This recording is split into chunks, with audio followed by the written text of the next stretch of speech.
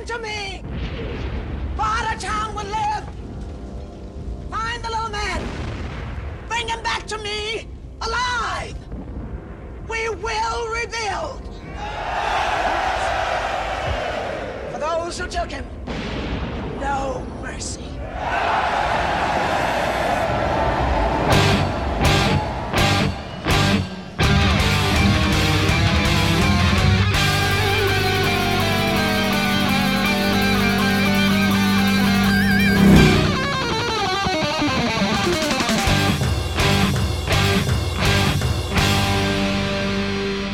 Welcome to the Mad Max Minute. Ask not what Bartertown can do for you. Ask what you can do for Bartertown. In Mad Max Beyond Thunderdome, 1 minute at a time. I'm Rick. And I'm Julia. And today we're talking about minute 83, which begins with Auntie calling out for people to listen to her. And it ends with Bartertown's vehicle fleet driving into the wasteland. Swooping down in an egg-shaped airship named Archimedes to join us once again are Travis Bowe and Eric Nash from the Watchmen Minute. Hey guys, how are you? Hey there. Hey, glad to be here. Thank you for coming back. Absolutely. We ended on Monday's Minute with Bartertown's guards struggling to contain all of these crowds that were just in a panic fleeing the city. And I understand that the wastelanders in the city, they want to get away from explosions. I understand that. I can sympathize. I don't want to be standing close to an explosion when it happens, but I'm just not sure why the guards are trying to hold everybody in one place. Is it just so that Auntie has a crowd? I think that Auntie, and by extension, the guards, are afraid that if people leave Bartertown, especially in a panic or some other negative emotion, they won't return. That they will either go find another town and barter there, or kind of form their own new Bartertown some ways off. This Bartertown is terrible. Everything's exploding. I'm going to go make my own Bartertown with blackjack and hookers. Bartertown 2. Bartertown Berg. Bartertown 2 with electric boogaloo. They need Master for that. Well, I mean, everybody's just there for the electricity anyway. Yeah. It's true. So Auntie, in true politician style, she steps out onto this high platform and she shouts to the panicked crowd. She yells, "Bartertown, listen to me." And down in the crowd, we see Blackfinger, who's still in his Blackfinger garb, because when does he have time to change? But he turns around to face the crowd and he shouts for everyone to listen. Quiet down. He's trying to be helpful. I'm not sure what to make of Blackfinger. At the end of Monday's Minute, in one of the crowd rushing out of the city scenes, we could see Blackfinger standing up on top of something out of the crowd, like he was above them. I think he was standing on top of a vehicle, actually. Yes. So we knew that he was there and alive. He has shown loyalty to Master Blaster in the past. So it's a little bit strange to see him showing loyalty of a sort to Auntie. I forgot about that. Are you trying to decide whose side he's really on? Yes. He's just a really good follower. Yeah. I think so. I think he sees a person of authority. He's like, hey, let's do what this person of authority wants us to do. And in the past, that's Master Blaster. Wanted him to deactivate a bomb on the car. In this case, it's Auntie. She wants people to listen, so he's just going to do whatever. He's a follower. I think he's an example of someone who is loyal to the institution, not so much the person running it. That's a good point, because another thought that I had was that we as viewers choose between Auntie and Master Blaster, because we get to see a lot more of how they behave than the everyday citizen of Bartertown. To the everyday citizen of Bartertown, they don't have to choose between the two. The government is the government, and they're either loyal to it or not. Mm-hmm. Yeah, as long as there's power, it probably doesn't matter too much to them which one of them is controlling the power. Exactly. Auntie continues, shouting once again, "Bartertown." In this second shot that we get, she's got her arms wide, and the very beginning of the shot, right around second 12, there's a massive explosion that happens right behind Auntie, which I feel sort of undermines her efforts to get everyone to calm down. But at least if everyone looks at every new explosion, they are now looking at Auntie. So there's that. She is so great in this movie. I'm sure you've talked a lot about Tina Turner, but it's so insane to me that they got her for this movie. And it's a crazy character that she gets to play, and it seems like she embraced it and just fully committed to the role. I love her look that she has going on here, the like silver chainmail kind of outfit. And then obviously we talked about the hair on Monday, and it's awesome. I love the kind of the shaved sides of her head with the big hair. So this role plays to so many of Tina Turner's strengths that it's really just perfect for her. Yeah, that's what I picked out of this minute as a whole, is that the speech that Auntie gives is perfect for Tina Turner. They needed a vocally strong performer to do this little speech. She's not standing in front of a microphone. Yeah. She's not standing in front of a rapt audience who is willing and waiting to listen to her. She is up in front of a panicked audience who wants nothing but to flee, competing with these explosions, and she still captures their attention and gets them sort of to listen to her, and they can hear her. Yeah. They needed a stage performer to do this. That's a good point. And of course, the fact that everything is exploding, it kind of reminds me of that meme with the cartoon dog sitting in the burning room saying, "Oh, this is fine. Everything's fine." Yes.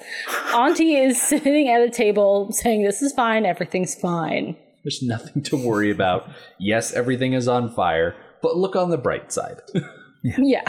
At least you have your health. Exactly. We get another shot of the Wastelanders crowded around in the street, and Blackfinger shouts, "Listen," once again. But then Auntie leaps into the meat of what she's trying to tell people. She shouts out, "Where are you going to run? Where are you going to hide?" And the way she starts that out, it made me think, there's got to be something, that whole "where are you going to run? Where are you going to hide?" Where I've heard that before in a million different places. I swear it's a song. I can't quite figure out what song, though. I had the same thing happen, and it turns out, as I was digging around, it was reminding me of Martha Reeves and the Vandellas with their song "Nowhere to Run" from 1965. Yep, I got it. It's in my head. Yep. Because that song very specifically starts out with "Nowhere to run to, baby, nowhere to hide."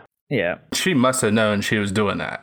She had to have. Oh, you can't be a female vocalist and not at least realize that you're at least a little bit paying tribute to the singers that have come before. Because you've got that group, Martha Reeves and the Vandellas, that I mentioned before. But through my digging, I was also reminded that in 1965, Nina Simone did a cover of Sinner Man, which also has a very similar chunk of lyrics saying "nowhere to run, nowhere to hide." It's in a very different context. That's a great song. But, it's still in there. Fun thing about Sinner Man is that it was originally recorded in the 1950s by Les Baxter, the Swan Silvertones, and the Weavers. And so Nina Simone was doing a cover of it. Not exactly 15 years later, but, about that span of time. And it's interesting that Nina Simone pops up because in the 2009 soundtrack for Watchmen, the movie, Nina Simone pops up singing Pirate Jenny that she recorded back in 1964. Oh, nice connection there. Yep. And of course, that's the song that very specifically mentions the Black Freighter. That's a crazy song, too. It's got some real powerful, moments. It really is. It's a good one. I was just going to say, I was trying to look up and see if Tina Turner ever covered that "Nowhere to Run" song. Because, would not be surprised if at some point she performed that song. May not have been recorded, but couldn't find anything, though. I have a question about Auntie's questions. She says, "Where are you going to hide?" Why do these people need to hide? Who do they need to hide from? It feels like an odd question. Of course, they're running away from the explosions, but they're not hiding from anything. Maybe she means, if you leave Bartertown and you're just out in the open, you'll need somewhere to go so that you're not set upon by marauders or whoever. So maybe these types of towns are just essential for survival unless you have a place to hide, like Jedediah and his son. Yeah, like a literal place to hide. So it may just be literally that. I'm glad you brought that up because, as we've probably mentioned in the past, it's We've been over 80 episodes of this so far, so it's hard to remember exactly what we mention every time. But Bartertown offers a fair amount of security against maybe marauding hordes of raiders that are hunting after you because you managed to kill one of their members, or maybe you stole something from a vengeful individual, and that vengeful individual can't get into Bartertown. And so Auntie is very much aware that there are people in Bartertown that are there solely because it offers a bit of sanctuary. Yeah. Okay, so what she means is who is going to protect you. Yeah. So since who is going to protect you is such an easy question to ask, it makes me think that her wording, her specific wording of where are you going to run, where are you going to hide, is on purpose as an homage to songs of the past. Oh, absolutely. Because the underlying meaning is, where are you going to run? What other settlements are there around here that can give you what Bartertown can? And of course, the answer is none. And where are you going to hide? Where can you find refuge from the dangers of the wasteland around here? The answer to that is nowhere. And they are good rhetorical questions to shake people out of their panic, maybe force them to consider their options for a moment. Right. This place may be exploding, but think of the options of being a wasteland wanderer again. So I'm sure the inhabitants of Bartertown were once like Max, wandering from place to place. And yes, Max has been successful at it, but he has a certain set of skills that allow him to thrive in that kind of environment. Most people don't. So the idea of losing Bartertown and having to return to that lifestyle is no good.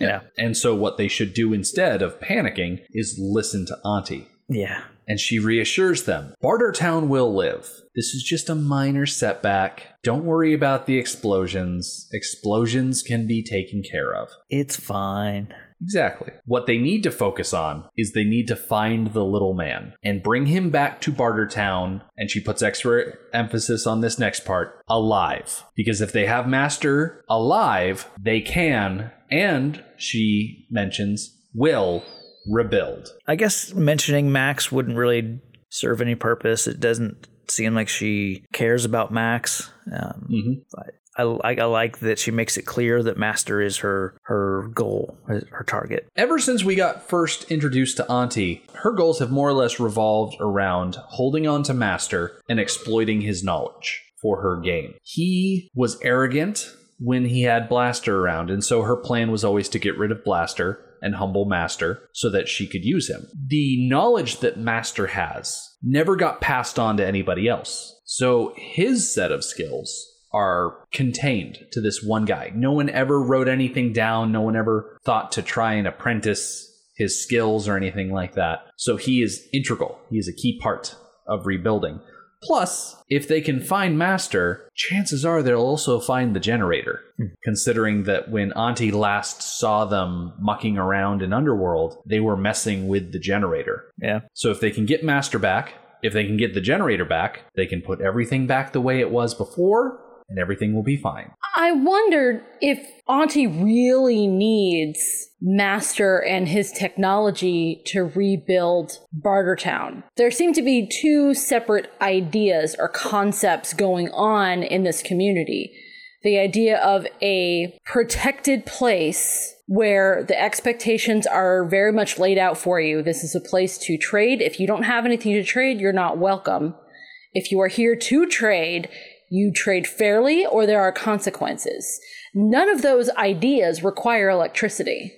And then you have the other half where if you do all these things and you behave well, here's this electricity that you now get to enjoy. There are lights at night. There is a cafe where you could have actually cooked food or actually cold drinks. That just seems like a bonus to the safe place to trade idea. And you can still have Bartertown just on that principle of a safe place to trade. So perhaps there is more to Master's participation in Bartertown than we have seen. Maybe he does more for Bartertown than has been obvious.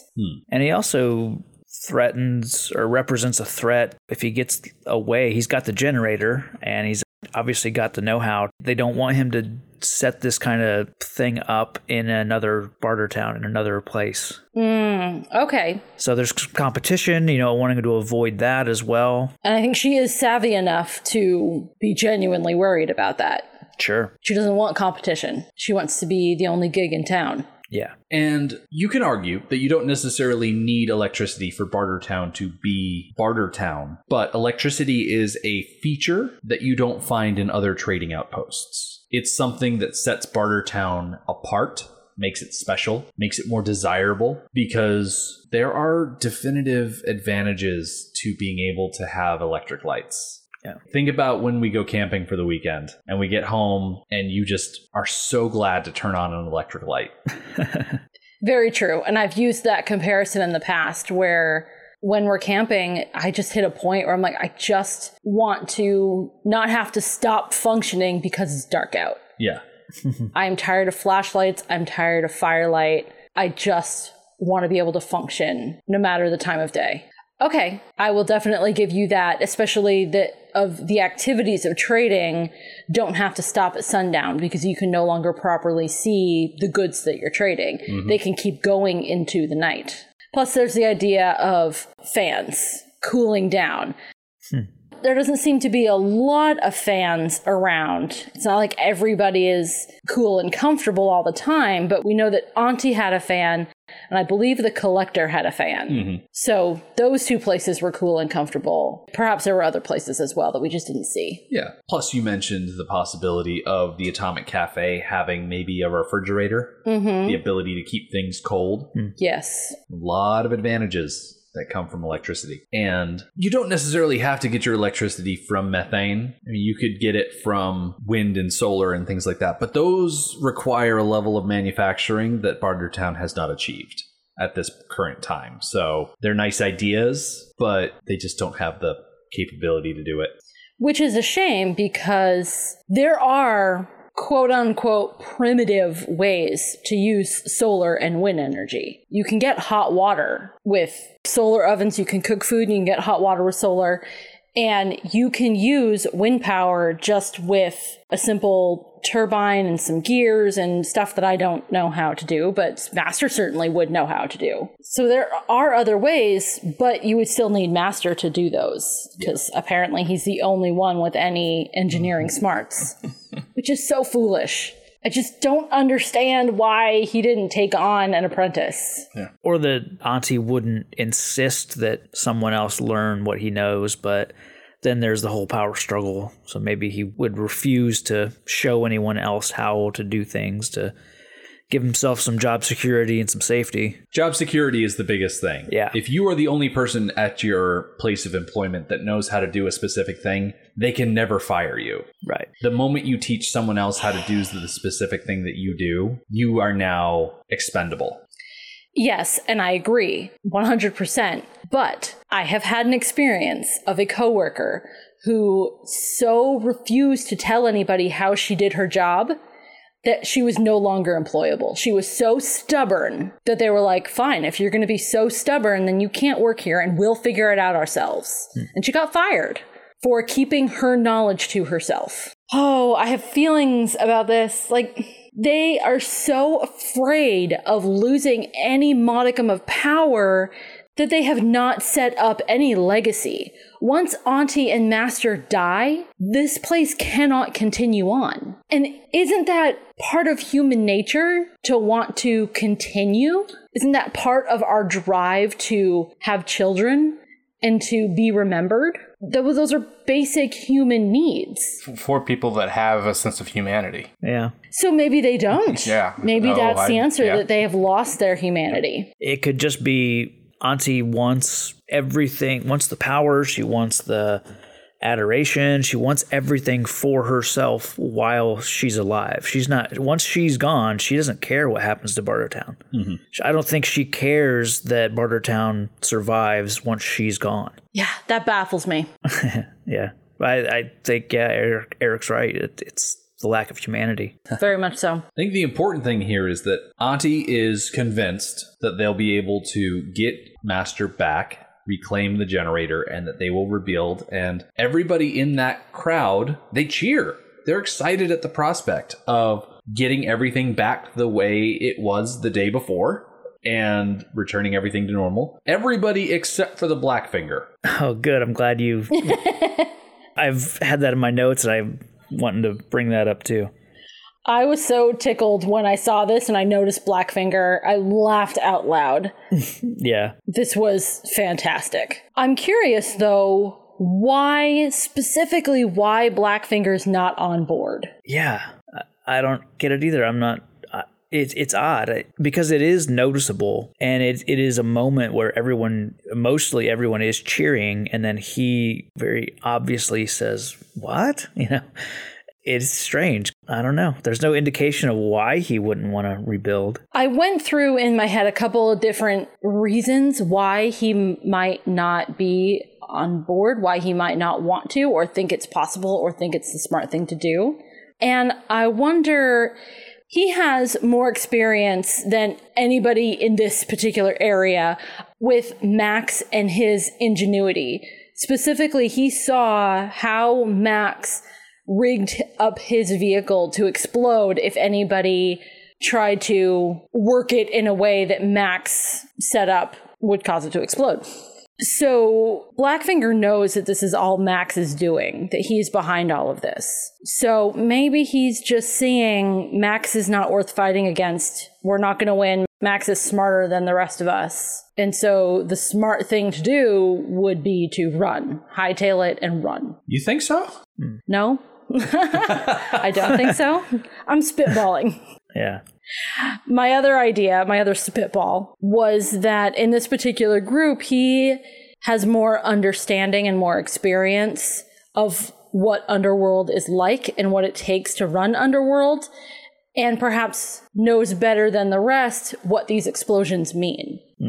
He knows how damaged Underworld is and knows that it's not worth rebuilding. My angle on it is that Blackfinger was down in Underworld. He saw what kind of state it was in, where all of the pipes were torn from the ceiling, all of the cables were pulled from the generators, and there were sparks and probably little fires everywhere. These explosions are probably just methane deposits or containers exploding because of fires that are raging through Underworld. All of the pigs are escaping. To hear Auntie describe it, all they need to do is recover Master, and everything will be fine. Where Blackfinger knows that that's just the tip of the iceberg. Yeah, that's a good point. I hadn't considered the fact that he knows the amount of damage is probably too severe to come back from easily. Yeah, they've got a limited amount of resources. They've got a limited amount of effective tools on hand. It's going to be a huge job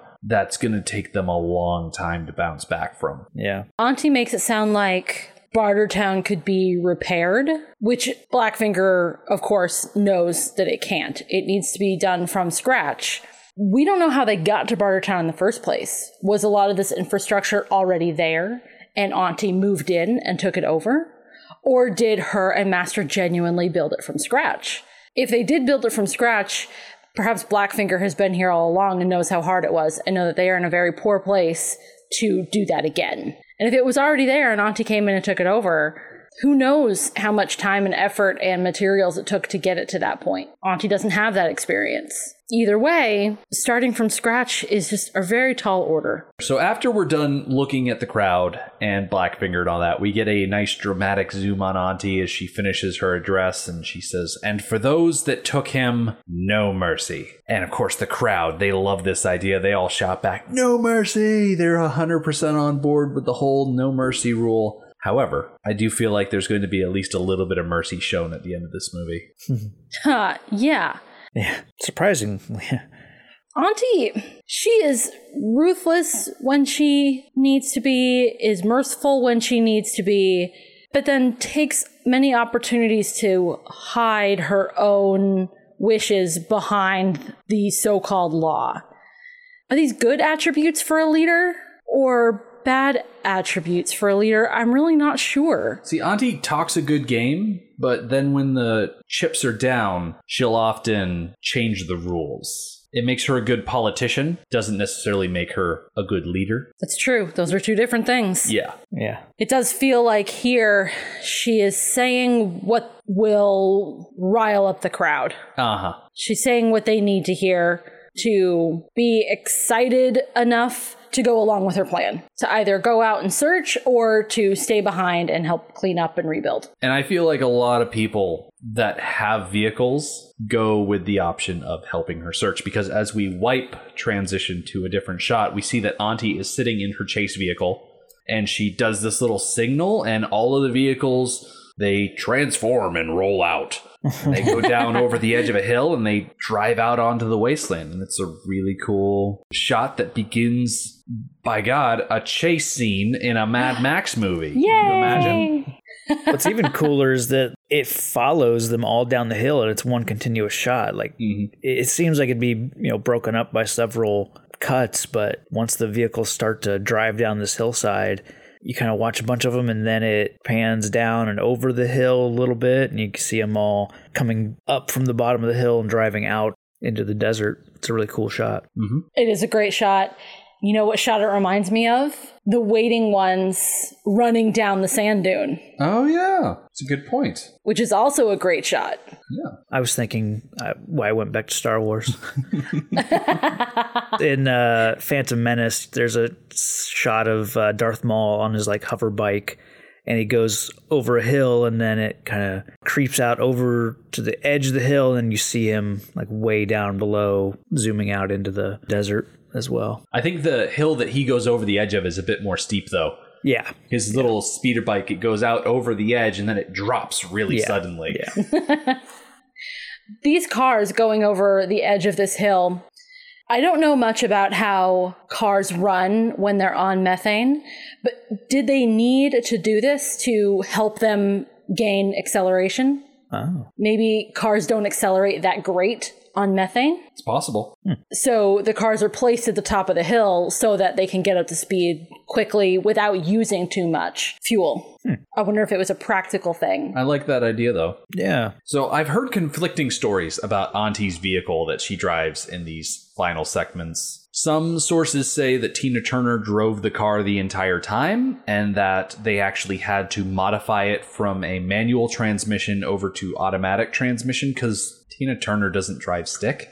Yeah. She drives automatic, so they had to switch that around for her. However, there are other sources that say that while she was out front with this steering wheel, that the person who was actually driving the car was a stuntman actor named Ollie Hall, who was dressed up as one of Auntie's guards. And he was actually the one in control of the vehicle. And that comes from interviews that he's done saying that the car was really hard to drive because it had such a large back end and such a very light front end. And when your steering comes from the front end and you've got a really light load there at the front, it can make turning a little tricky because you lose traction. Huh. But either way, when it was originally designed, the idea was to have two large engines and two large turbines, but in the final fabrication, they just reduced it down to the one large turbine. That gives it that rocket look. Right. Maybe they had two vehicles, one that she drove and then one for stunts that he drove for more of the dangerous. I don't know. Perhaps. It could also be that Ollie Hall was driving in those sequences that we're going to see coming on down the way, where Auntie leaps onto the train and is not actively driving. Oh, yeah. That would make sense, yeah. That would make sense. I try and pull information from these disparate sources, the wikis and the fan pages and whatnot. Sometimes I see things that contradict each other, and oftentimes I feel like there's a easier explanation as to why that is. Yeah, the truth is somewhere in between. Exactly. I'd be curious if there's ever been a land vehicle besides, well, I mean, not even a tandem bicycle can be, switched off between one person to the other as to who's controlling it. But, who's steering and who's applying acceleration and braking. It kind of reminds me of those cars that driver's ed teachers use. Yeah, right. Yeah, that's the closest, maybe. They've got an extra steering wheel. They've got an extra set of pedals. All I've seen is a brake. I didn't know they had ones, with that, even. Yeah, I've seen some pretty complex driver's ed cars before. Oh, there you go. I didn't take driver's ed, so I really have no idea. I learned to drive all by myself. So the last more than 15 seconds is this long shot of Auntie's vehicles rolling out, like you said, getting that acceleration out across the wasteland. But we're going to put a pin in this. We're going to let those cars drive. We're going to come back on Friday and wrap up the week, because the first 5 seconds of that minute is just a continuation of this shot here. So we'll talk more about that when we come back on Friday. Also coming up on Friday, aside from Auntie's vehicles in active pursuit, we get Max, who's beginning to wonder if there is a plan going forward from this point. Unfortunately for him, he's going to discover that no, there isn't a plan. Pig Killer is just flying by the seat of his pants. He's got no more idea of what to do than Max does. And then we get to cut inside the caboose, where the kids are just getting into all sort of knickknacks, because children, they get into things. You can't hide stuff from them. So come back for that. It's going to be a good time.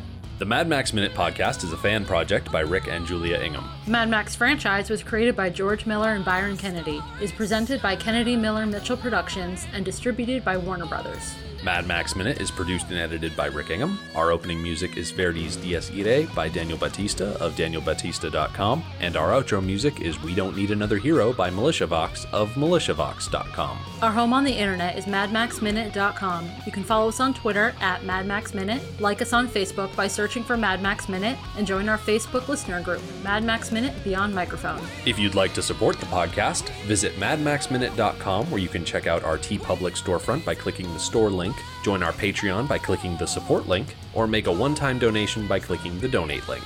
Thank you for joining us for Minute 83 of Beyond Thunderdome. We'll see you next time.